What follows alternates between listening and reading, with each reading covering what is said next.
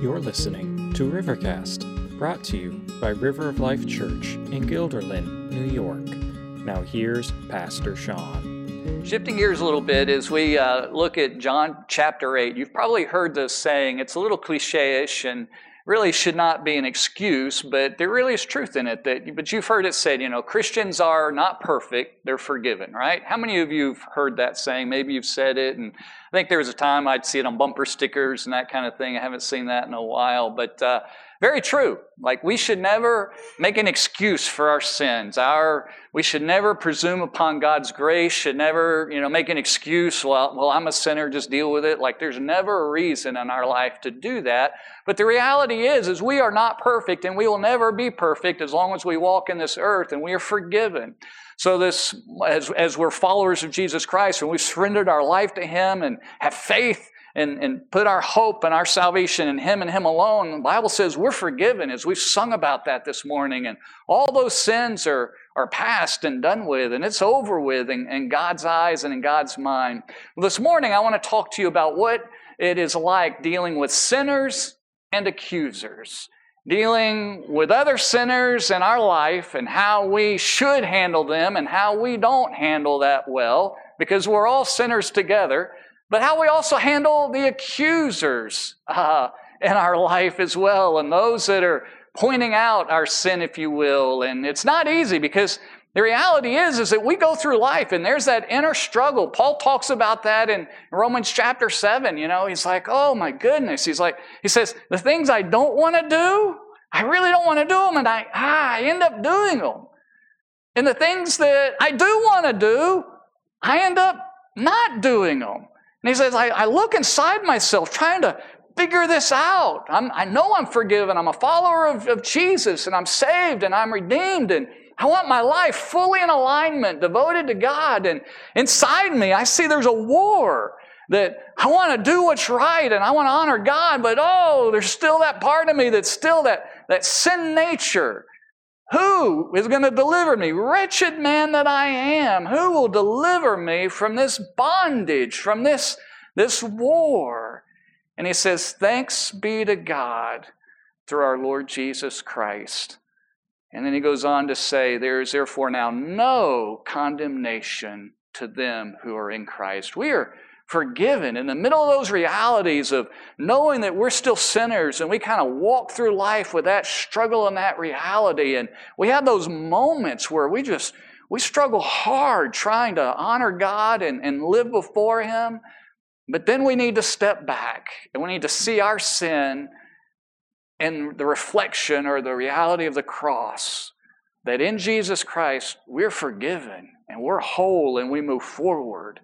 And what I want to talk today is just recognizing that we're all in that boat, but not so much how do we deal with our own sin. We'll talk a little bit about that, but how do we then live life with a bunch of other forgiven sinners and a bunch of other sinners, and then people, when we're messing up and struggling, that are pointing that out to us. How do we deal with that? So look with me, if you would, in John chapter 8.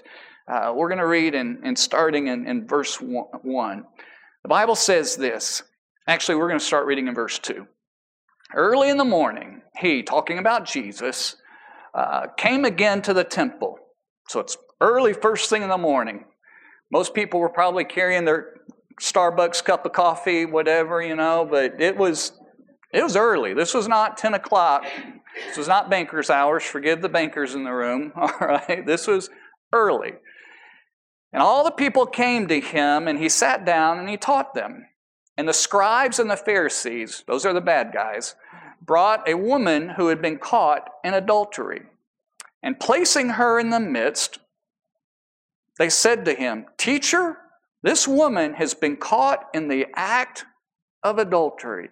Get the picture. Jesus is there teaching this whole crowd of people. These guys bring this woman who's in custody, basically a civil arrest. The Pharisees and religious leaders had the ability to prosecute people for religious spiritual crimes. So they arrested her, brought her in custody, and put her, paraded her in front of this whole crowd and said, "Teacher, we caught this woman in the very act of adultery.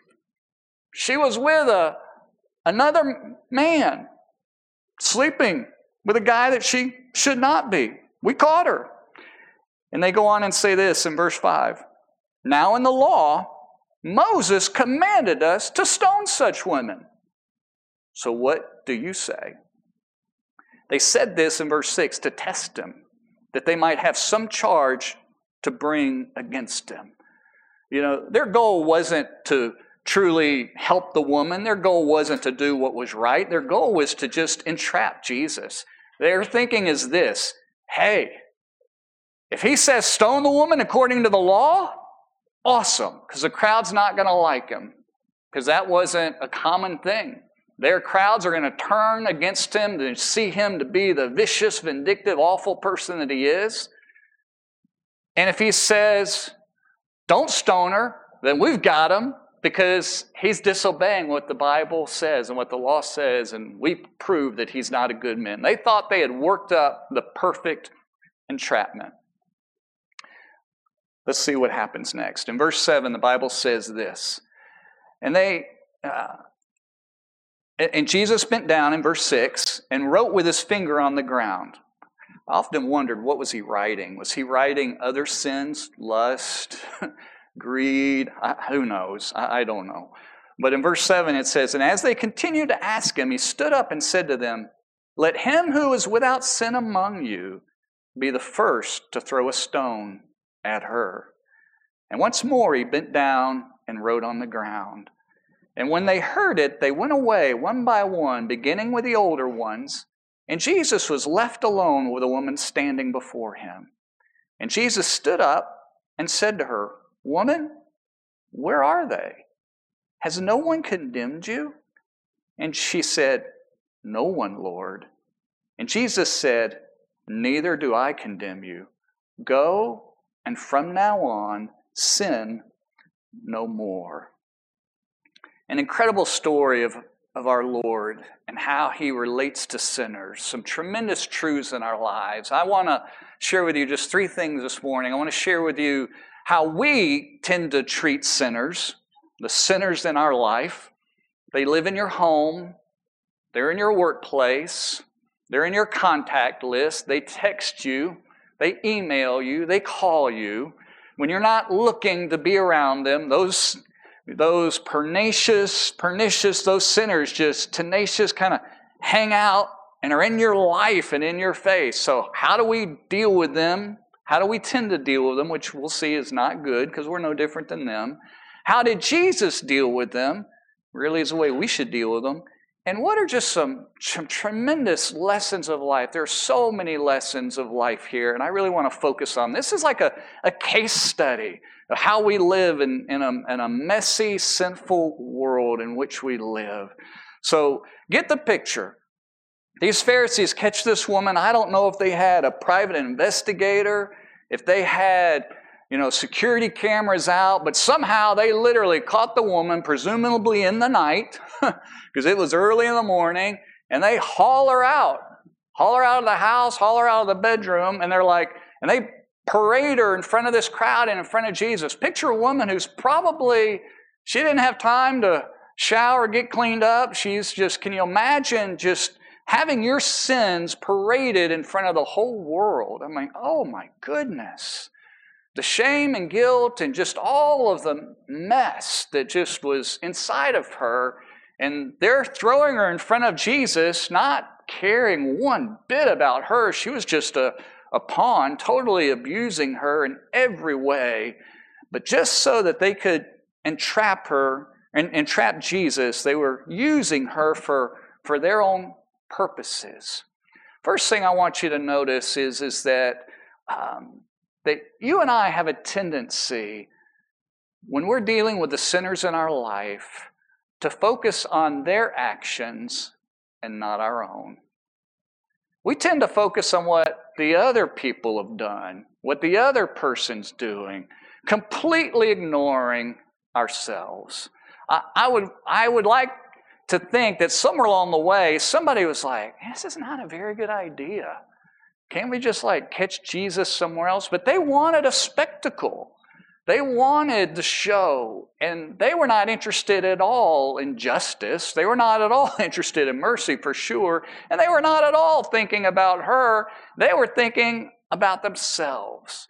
When you and I struggle with sinners, we have a tendency to magnify their sin and minimize our own. We have a tendency to focus on their actions, focus on their motivations, focus on what's on inside of them, and we spend our time analyzing and thinking about all of that and neglecting to think about ourselves. We miss it. Part of it is kind of natural. You know, we're always looking through our eyes at the world around us. You know, as I'm sitting here for however many minutes that I'm up here in front of you, about all that I'm going to see of myself is just incidentally my hands waving around. I'm not looking at my feet. I can't certainly roll my eyes in the back of my head and examine, and I'm not looking at myself. I spend most of my life looking at you guys. All of us spend most of our life looking at other people. Think about how, even if you linger in the mirror in the morning, and even if I really don't, I'm probably a glance and I'm gone. And some of you are like, well, that explains a lot, Sean. Now we understand.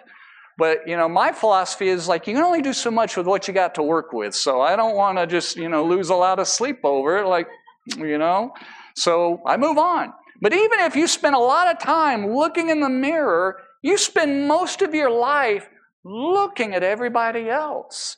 And that's really a picture of how we go through life. So we're going to naturally see and pick up things in other people's lives far more than ourselves. And there's a tendency for us to just completely miss where we are, just to blow by that. And it's wrong, and we know it, and we can talk about it kind of in the abstract now, but when we're in the heat of those things, that's hard to do because we're focusing on all the stuff. And we've got HD cameras looking, at people's lives and the problems they're causing. And we're minimizing. And we're not stepping back to really ask God, where am I in all of this? What do I need to be doing? What have I done? And we're busy dealing with the other side of it. In the process, we only address those sins when it benefits us. You see, these Pharisees, they didn't care. They couldn't care less about where she was. They only pointed her out so that they could out her for their own perceived need. They wanted to be shown as right. They wanted to be shown that Jesus was a bad guy and shouldn't be listening to him, and why has he got all the influence and we don't have it? And they were focusing on themselves. They really weren't focusing and trying to help her. We'll get to a bunch of applications, but I can't miss these along the way. Folks, be careful when you're pointing out the sins of other people and you're doing it because it makes your life better, easier, it's for you, and it's not for them. Our default setting, whenever you buy a new appliance, whenever you get a new computer program, it has default settings and you can alter them, change them. As sinners, our default setting is to just make it about us. And what Jesus does is when we surrender our life to Him and receive Him as Lord and Savior of our soul, what we're doing is we're laying ourselves down and we're asking Him to change the default setting to where we serve Him. And as a result of knowing and serving Him, we're serving the other people around us. And we still have to make those choices in life and work through that.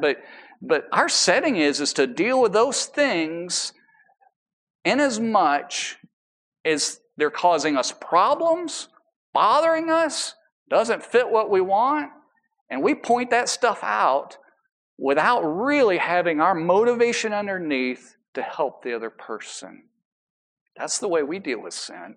And at the end of the day, we not only focus on them and we focus on it for our good, not their good, but ultimately, it's about condemnation and judgment toward them, and we give ourselves a pass completely. Completely. And Jesus just if that had happened to me, I'm like, I don't know, I quit. I don't even know how to answer this question. I would just walk away you got me. I don't know. Because Jesus is the Son of God and had the wisdom and discernment in the world, knew that they didn't care about her, knew that they were sinners. knew that they were pointing out her world for condemnation and judgment and completely giving themselves a pass. That's what we do. That's what we do in our sin. That's who we are in life. By the way, that's why the world in relationships, whether it's husband and wife and moms and dads with their kids and coworkers, that's the core of why all of those things struggle and fall apart. At the end of the day, it's not because just the, incompatibilities or those things. It's you start pulling it back. There's sin and selfishness and all of that in the middle of it. And when you put two broken, messed up people together, that's the result. That's what we deal with sin. How does Jesus deal with sin? Well, want you to notice a couple of things. He doesn't ignore it or dismiss it. You notice what Jesus didn't do? He didn't say, oh, that's okay. Let's just give her a pass, guys. He didn't minimize it. In fact, at all, he says, lady, yeah, okay, if they caught you in the act, yeah, you're guilty. He didn't say the law was bad. He didn't say you don't deserve this. He knew she did, according to law. It's a little hardcore, I must confess. I'm glad I live in the New Testament, not the Old Testament. I don't want to go to church one day and pass out rocks, have the ushers, Hey, we've caught some folks doing stuff they shouldn't be doing. Oh my goodness, To be honest with you, it was not normal for them to do it either. That's why this is just so absurd. And so Jesus doesn't minimize sin in our life, folks. He doesn't make light of it.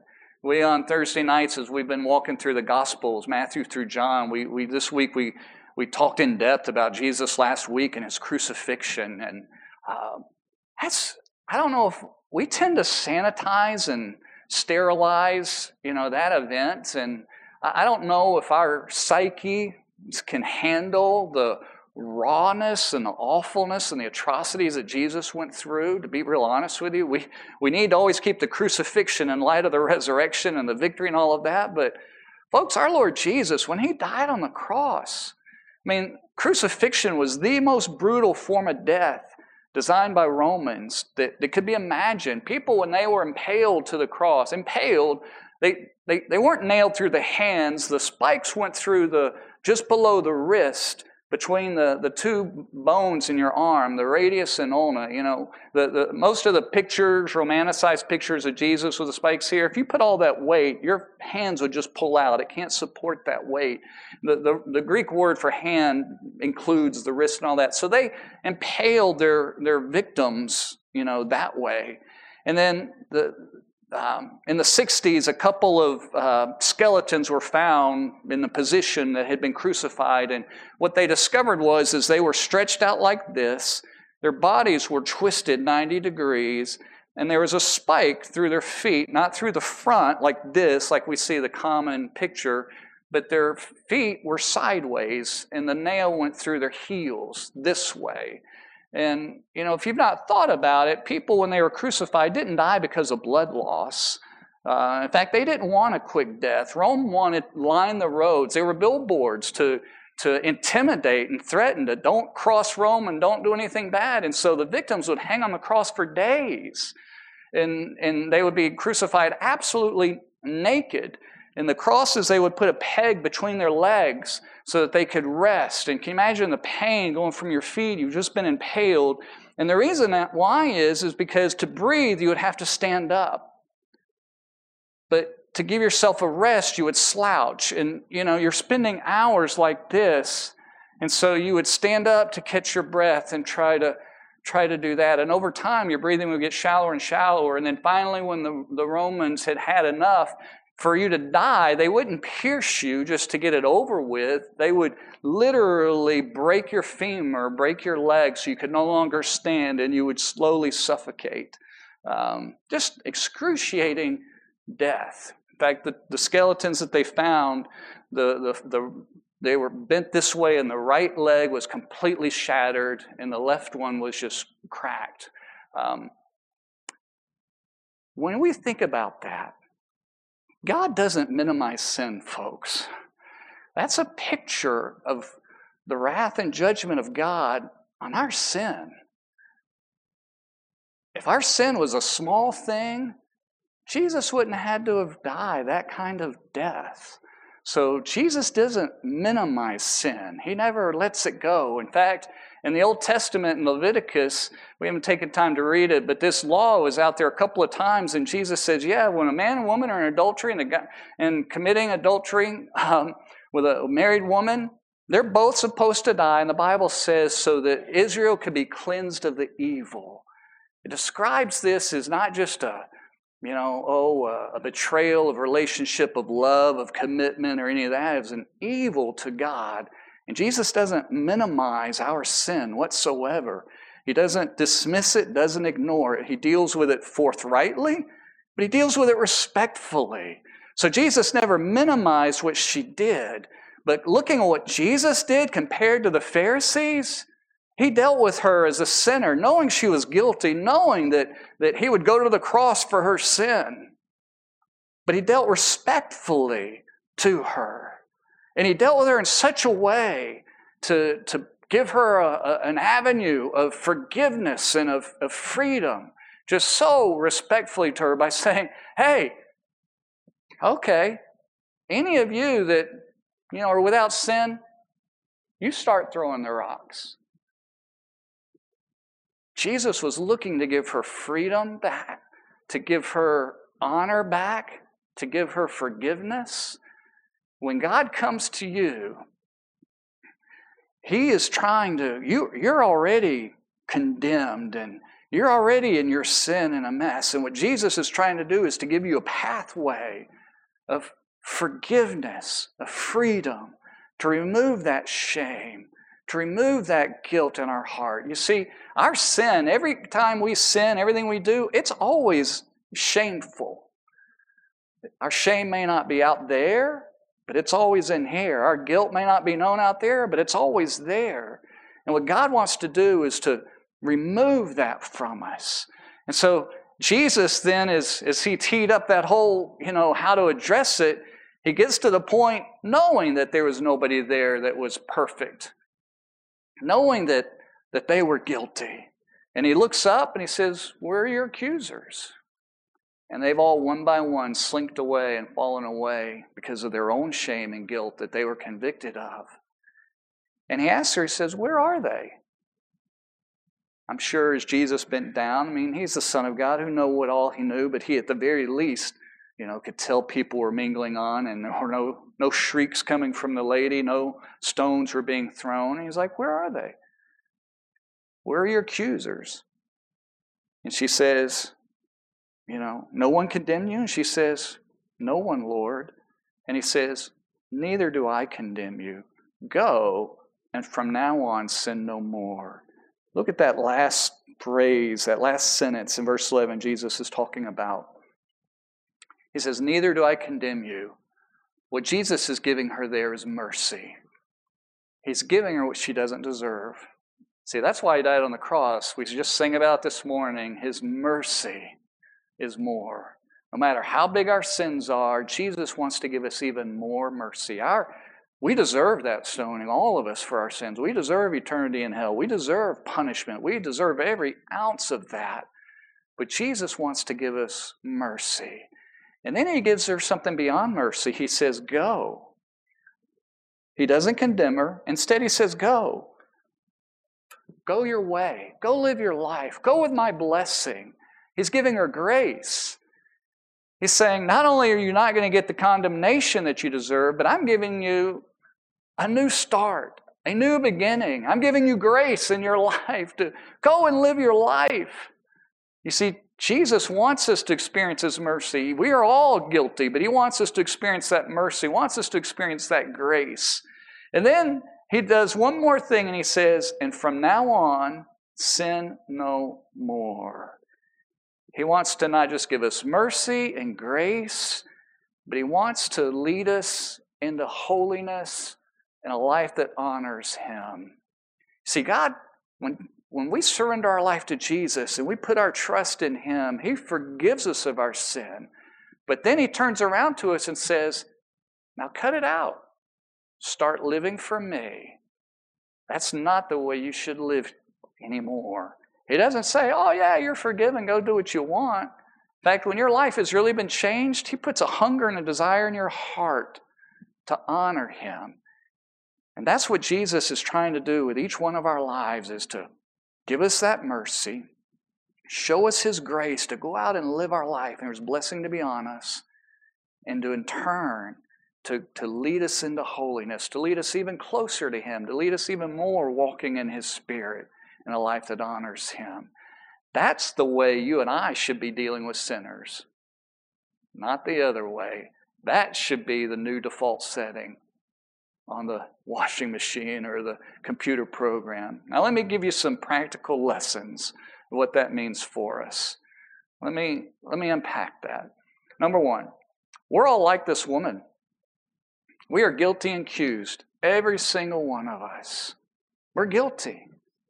We shouldn't, even as forgiven sinners, we should never think that we're beyond that. Like our entire life, God more and more points out our sin, not to rub it in on us, not to, somehow mess with us, but what He's trying to do is just more and more lead us into that holiness, more and more living a life that reflects His Son Jesus. And so we should expect and recognize that we all stand guilty and accused. That should create a humility in our life that should cause a desire of moving forward in our life.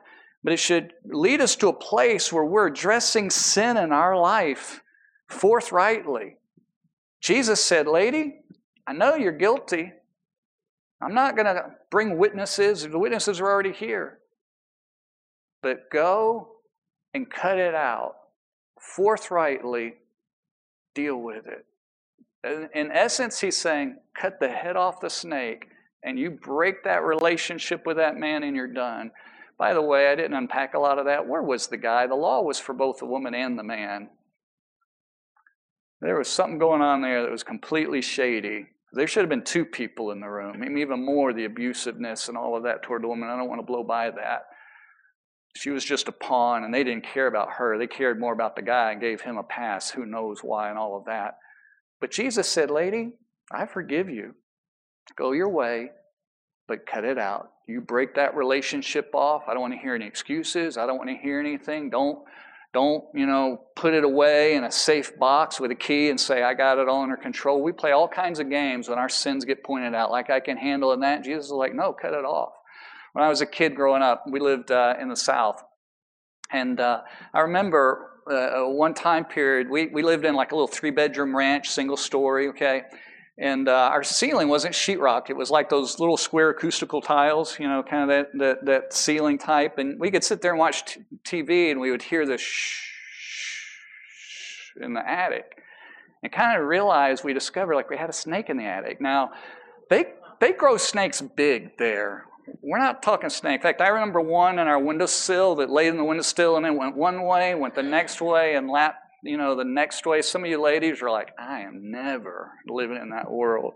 And I remember, like, what do you do when you got this big snake? I mean, it's not going to end up well. It's either going to die and stink to high heaven, and you're going to be doing, body recovery, or you're just like, okay, get rid of the snake. I remember my sister was like, Dad, take your shotgun, I think she just assumed she's just kind of like, aim and start blasting holes in the ceiling. She was second grade. I was probably 6 or 7. And so my dad's like, we got to go in after it. And this is like, just trap door. This is not attic stairs. This is, you go up, you can't stand up, and you're crawling in between rafters, and you're having to step between rafter, and there's totally dark, and there's insulation, and you got a snake. And by the way, they're poisonous. And they bite, we don't know like what kind of snake's there, and there's insulation, so we go on this grid search finding this thing, and we finally found it and kind of lift the insulation up, and it's just kind of like, oh my goodness, that's a big one, and I think my dad, he had my BB gun, I guess we just kind of like put it to the head and shoot it, and I remember he took the shot and missed.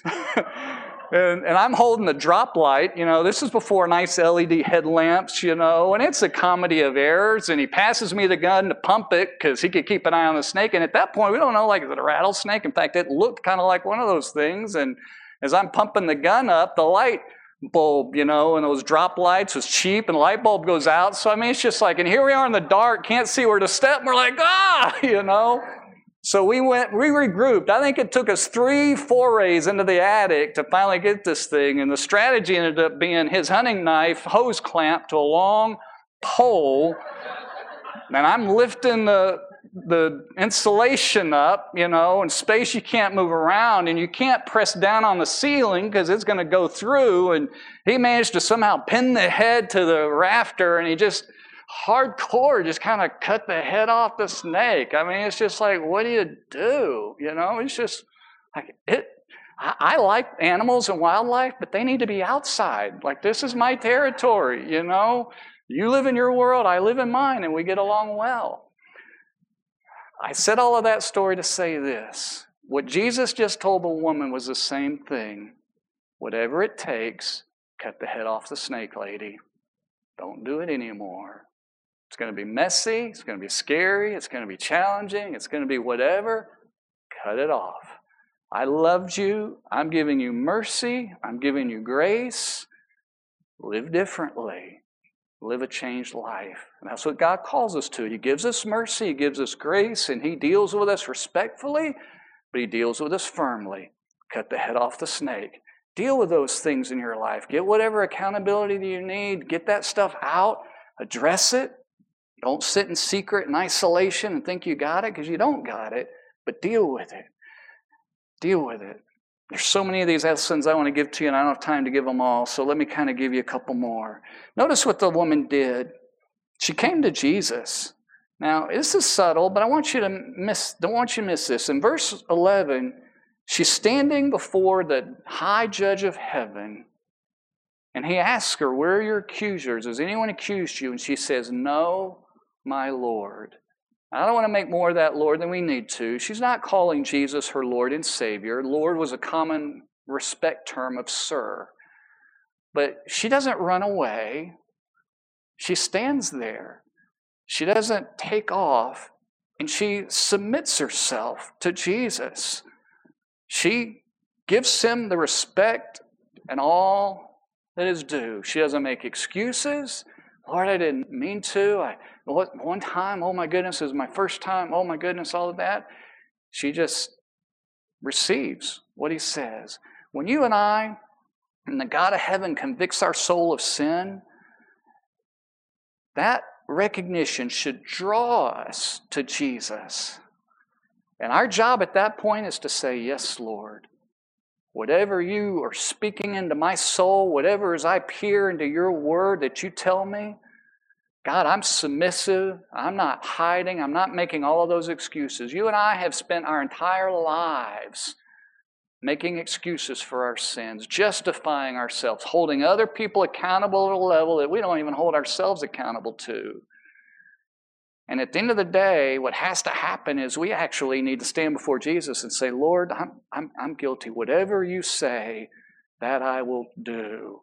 We come to Him. We go to Him for forgiveness. We go to Him and let Him work in our lives. We go to Him, and whatever He's speaking, we follow all of that. Make no mistake, book of Numbers, chapter 32, says this. He says, be careful. It says, your sin will find you out. Folks, all of our sins eventually come out. They happen. They work their way to the surface in our life. We think they're hidden, but they're not. Honestly, other people see them more than we think they do, because remember, they're looking at us far more. They see us more than we see ourselves. We think we're hidden, and we're not. But eventually, all of that comes out. And when it does, deal with the shame, deal with the guilt, and go to Jesus. In many ways, those Pharisees did this woman a favor. Because if you're going to get outed with your sin, Jesus is the best place to go. Because He's the one that wants to forgive. He's the only one that can truly forgive. And He wants to restore. He wants to give grace. He wants to forgive and make you whole again. That means for us, if we've been wrong to people in our life, as difficult as it is and as prideful, as focused, and our emotions are all over the place. But we go to that person and we say, forgive me, I've done wrong. And we own it. We don't try to cover, but we fully admit it, not just to God, but we admit it to the other person, to everybody, whomever that might be. That also means, by the way, contrary to popular opinion today, we are each responsible for each other. You see, when God saves us as His children, we're a part of a body of Christ that spans not just internationally right now. It's why we can care especially about our brothers and sisters who are followers of Jesus in the Ukraine. But we are part of the body of Christ of all believers that have ever lived. But what God makes with the local church is He makes all of these things in Scripture a reality here together. We are to love one another, not just have this generic, abstract love for people around the world, but to love one another. In other words, we really are accountable to each other in community for how we live our lives. The Bible over and over says that. We don't just, our job as Christians isn't just to, not only do we not, dial in, I think I saw a little sin in your life today, but neither do we just walk around ignoring all of that. We're to love each other enough, and there's a level of accountability that we don't have time to dial into what does that look like, but we're all truly accountable to one another. And to be like Jesus, to do it in love and grace when it's appropriate and needed and all of that. And again, the Bible has lots of other passages of what that looks like and how to do that. I don't want to go into that. But Jesus doesn't call the Pharisees out and just like, oh, you shouldn't be holding this woman accountable. This should not be. What are you doing? He recognized that there is a level of accountability as people that we have toward each other. And as we live that, we also need to recognize in our life that not only do we need to recognize that we have other sinners around us, but we're also the sinner, and others can be like the Pharisees accusing us. And you and I are always going to face accusers in our life. And when you are accused of your sin, you accept that reality without excuse, without minimizing it, but then you go to Jesus and let Jesus talk to you about what needs to happen. And let Him tell you what He wants to do. And what Jesus told her, He didn't give her a religious ceremony, give her a special prayer to deal with, because the only way she's going to be forgiven her sin is what He has to do. Only Jesus can do the heavy lifting in our life. But when others are speaking that into your life, you need to listen. And you need to hear what they're saying. And then you need to say, Lord Jesus, I want to take this opportunity and I want to own whatever before you that I need to. Even if the accuser means it for their good and not ours. Even if it's about them and their mind, and you smell that. What happens when you and I get into those relational funks with people and that stuff, we see the bad motives, and then we dismiss just everything they say because of their bad motive. Well, Jesus didn't care about the motive. He dealt with the sin.